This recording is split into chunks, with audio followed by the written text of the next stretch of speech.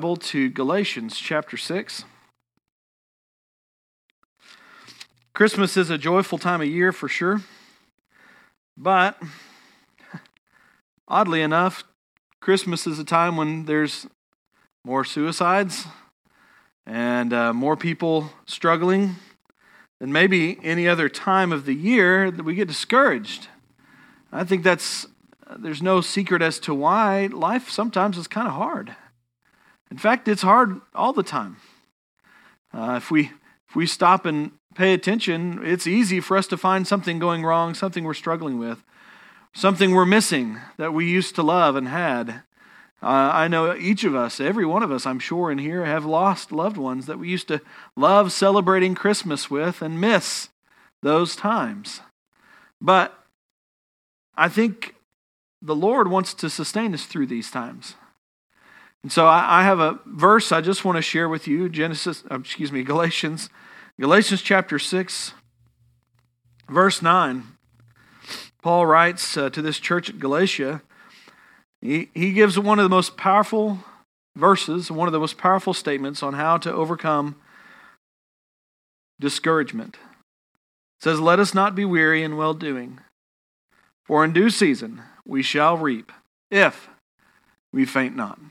Let's pray. Father, I thank you so much for your word. I thank you for your love towards each of us. Lord, each of us that are here, I know, Lord, each of us individually are sinners.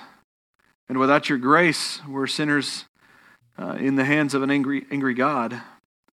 But because of your blood, we've been redeemed. Lord, that does not excuse us from the difficulties of life. Our Savior told us, in the world we will find tribulation. But Lord, help us to find comfort in these words. Lord, help us to find strength to overcome discouragement this time, these times of our life when we face discouragement. I pray you would just bless this time that I get to share your word. And I just pray you would just help me to be used of you. In Christ's name, amen. I will say, as we were, since Brother Lester, thankfully, was willing to do the Lord's Supper, which is a blessing to me. I know, Brother Lester, how many years did you do the Lord's Supper without somebody doing it for you? Yeah. It is a blessing to have a man who will do that for me sometimes, and I get to just sit and worship. But Brother Lester and Brother Dave both talked about tonight and how this is this evening, and we're observing this evening. I don't know about you guys, but I'm not going home and going straight to bed. So I was just thinking that as we were listening. But let's talk about this verse. There is strength available from the Lord, isn't there? These first words to this verse, let us not be weary. Let us not be weary. That word weary, it means fainting, discouraged, flagging is another word I saw in one of the dictionaries I was studying this verse from, and not a common word that we use in American English, but the description is clear. It's when someone is really struggling to get along, to keep going. And added to this is let us not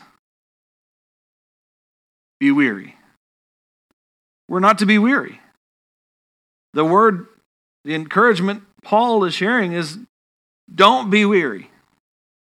Don't be discouraged. Don't be despondent. How can we do that? The reason why we can do that is because there's strength that's available, given to us.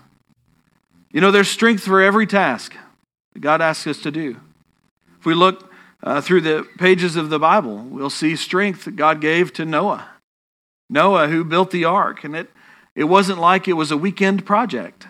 It took him 120 years to build the ark. Or Nehemiah. Recently we were in the book of Nehemiah. Building that wall was no small feat. Making sure to restore that wall of Jerusalem was no small thing. It took 52 days of endless work, almost without stopping. There was strength. God gave them strength to do those things. There's strength for difficult times. Paul, who wrote this book, suffered because of his faithfulness to serve the Lord. Paul suffered a thorn in the side, as he described it. And he sought the Lord 3 times, saying, can you help me with this? Could you remove this from me? I need to do your work, and this is hindering me. But the Lord's response was, my grace is enough. My grace is sufficient for thee. That's 2 Corinthians 12:9. Or David. You know, I don't know precisely the time that David wrote the 23rd Psalm, but he included some important words for us. He says, yea, though I walk through the valley of the shadow of death, I will fear no evil, for thou art with me. I still got a little bit of that tickle from last week, don't I? The Lord carried David through many trials. You know, it's easy for us to believe John 15:5, without me you can do nothing. We need to start believing what it says in Philippians. It says, I can do all things through Christ who strengtheneth me. We can trust in the Lord. We can depend upon Him to help us overcome discouragement. We'll let Him be our strength through these difficult times. But he says in this verse, and let us not be weary. And the next few words is in well-doing. There's a major reason why many are discouraged. It's because God has called us to well-doing. And what we try to do is just do well. We try to live well. We try to impress others and God with our nice cars and our houses and our clothes. But God is not impressed by these things. God is not impressed by good sermon outlines. God is not impressed by our building looking nice, or our budgets, or our baptisms, or any of those things. God wants us to be engaged in well-doing. A lot of people are not doing well. I've got a friend who I've served in ministry with who struggles in ministry often, financially. He doesn't get called for a lot of revival meetings and doesn't get asked to go preach at other churches, or he doesn't get sought by pulpit committees. Sometimes even his wife doesn't like his sermons. But after a good day at church,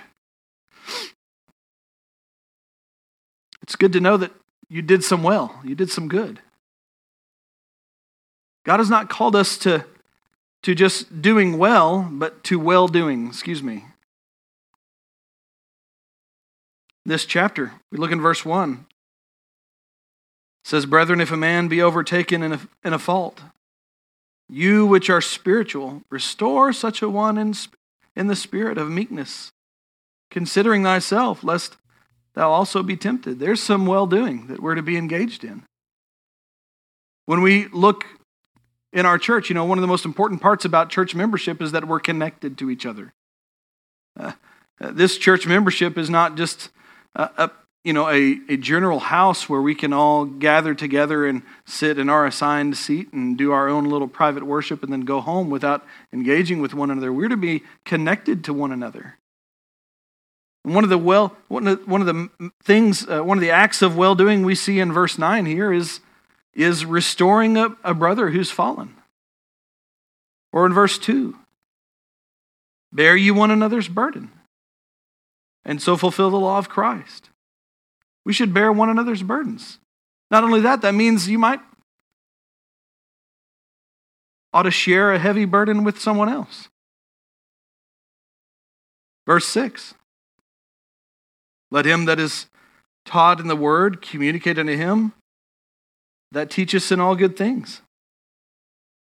We ought to support those that teach. Verse 10, as we have therefore opportunity, let us do good unto all men, especially unto them who are of the household of faith. We're to do good to one another, especially those in the house, in the church. God has called us to well-doing. Let us not be weary in well-doing. It's not just activity, but it means that activity might be prayer. It's sometimes hard work to be doing some of these things. Sometimes thankless work, but it's work that's worth doing.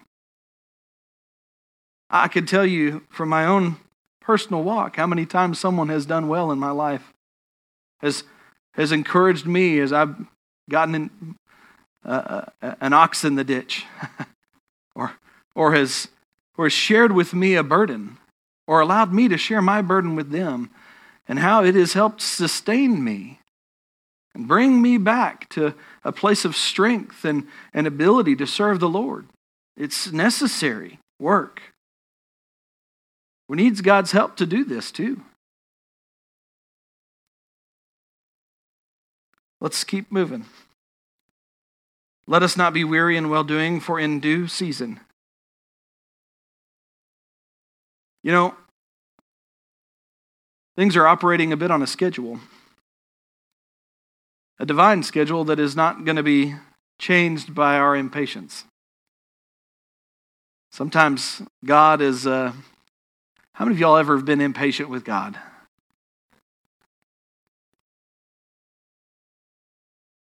Just sharing a little bit for myself. I've when we worked in Texas City for 4 years, and the Lord pulled us out of that ministry, and we understood some of the practical reasons why. We didn't really understand all the reasons why. I remember being excited to be going back north to my home church where I grew up, and to get back involved. And suddenly I found that I wasn't back involved. I was just sitting in a pew and wanting to preach, wanting to serve, wanting to be engaged in this ministry God had called me to, and actually at times being really impatient with the Lord, wondering, feeling forgotten? God might have seemed slow, but He was right on time with the answers I needed. All things have their season. Ecclesiastes 3, to everything there is a season and a time to every purpose under the heaven, a time to be born and a time to die, a time to plant, a time to kill, a time to heal, a time to break down, a time to build up, a time to weep, a time to laugh, a time to mourn. I mean, there's a time for everything. Jesus said in Luke 12:42 that things have a due season. We've often become victims of this age where everything is instantly at our fingertips. How many of y'all still have kids in school? No, I do. I have kids in school. My kids are used to having anything they want right then. I feel more like a victim just from their expectation of instant gratification. We have so many things that just happen instantly, it seems, And my kids do get their good chance of waiting. Right now I have a boy right now who's waiting for me to come home so we can throw the ball together. There's so many things that are instant. Meals, everything. But in God's work, there is a due season. And no matter what we do, no matter how we plan things, we can't change God's plans and God's seasons. Paul told the church at Corinth that he had planted, Apollos had watered, but it was God who gave the increase. It was God that gave the increase. This is God's law of the harvest. You reap what you sow. You reap sometimes more than you sow, and you might reap later after you sow, the law of due season. It says in due season, what does it say? And let us not be weary in well-doing, for in due season, it says what? We shall reap. I think that's encouraging to me. As a pastor, I'm not any kind of great seasoned pastor like Brother Lester. I'm not a novice, I don't think, anymore. But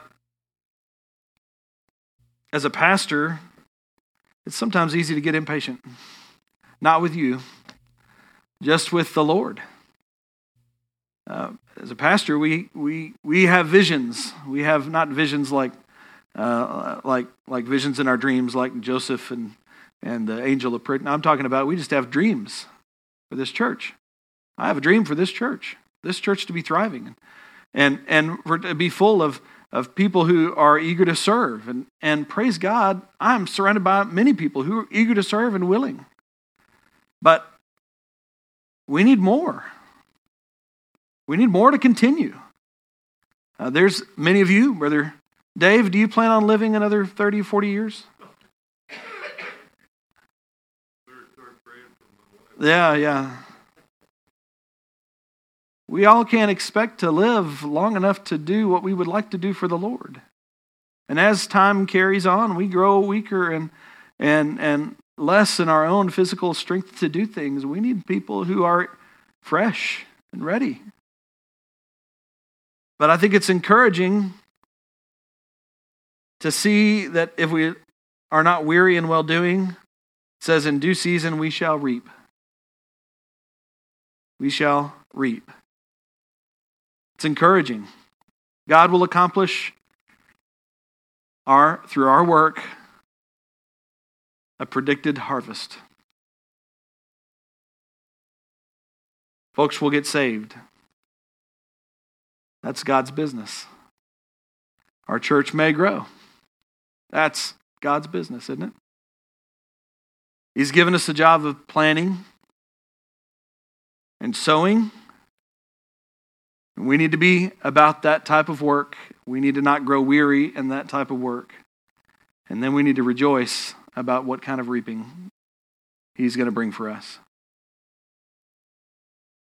But it says, let us not be weary in well-doing, for in due season we shall reap. But there's a caveat. If we faint not. Do you know God can still use us even when we're discouraged?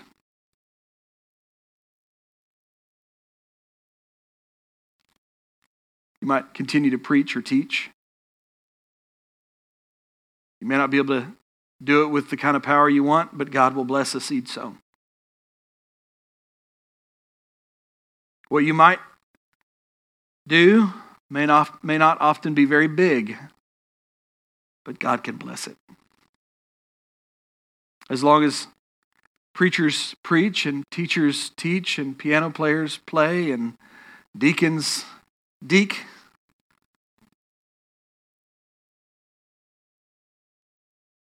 as long as givers give, we shall reap if we faint not.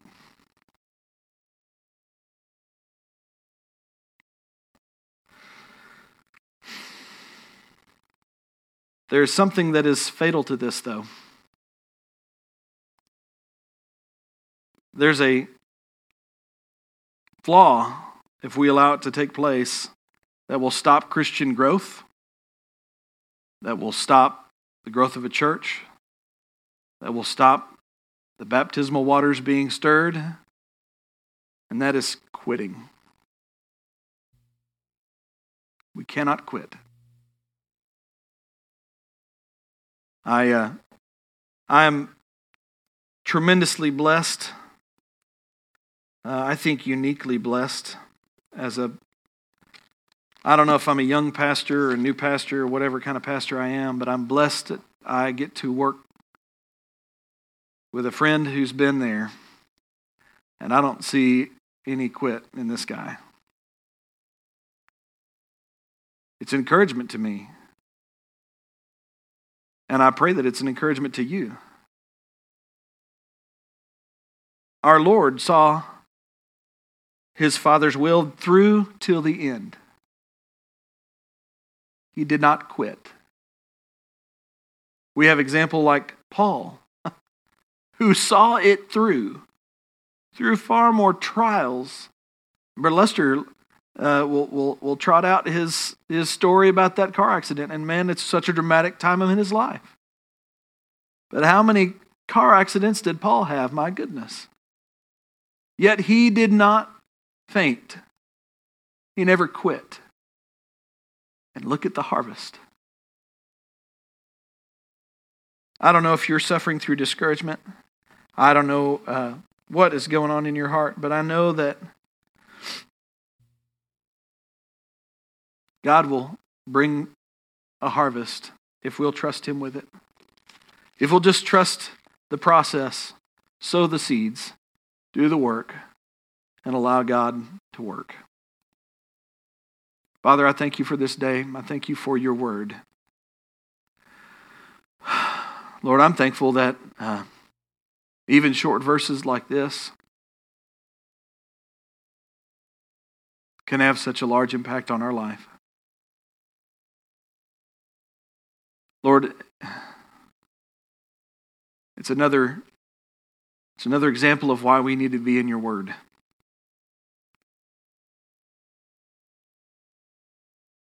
Words that are encouraging, words that challenge us, words that put us to the test, and words that promise us a result. Lord, I pray you would help us to remove our own expectations from our walk with you. Lord, help us to remove our expectations from this church and the ministries of this church. And Lord, help us to just do the work. Help us to not grow weary in well-doing. Help us to hold up one another. Help us to pray for one another. Help us to plant the seed. Help us to be in your word and be ready to give an answer for the faith that we carry with us. Lord, help us to rejoice when we see you bring the harvest. I pray for our church. I thank you for these that are here.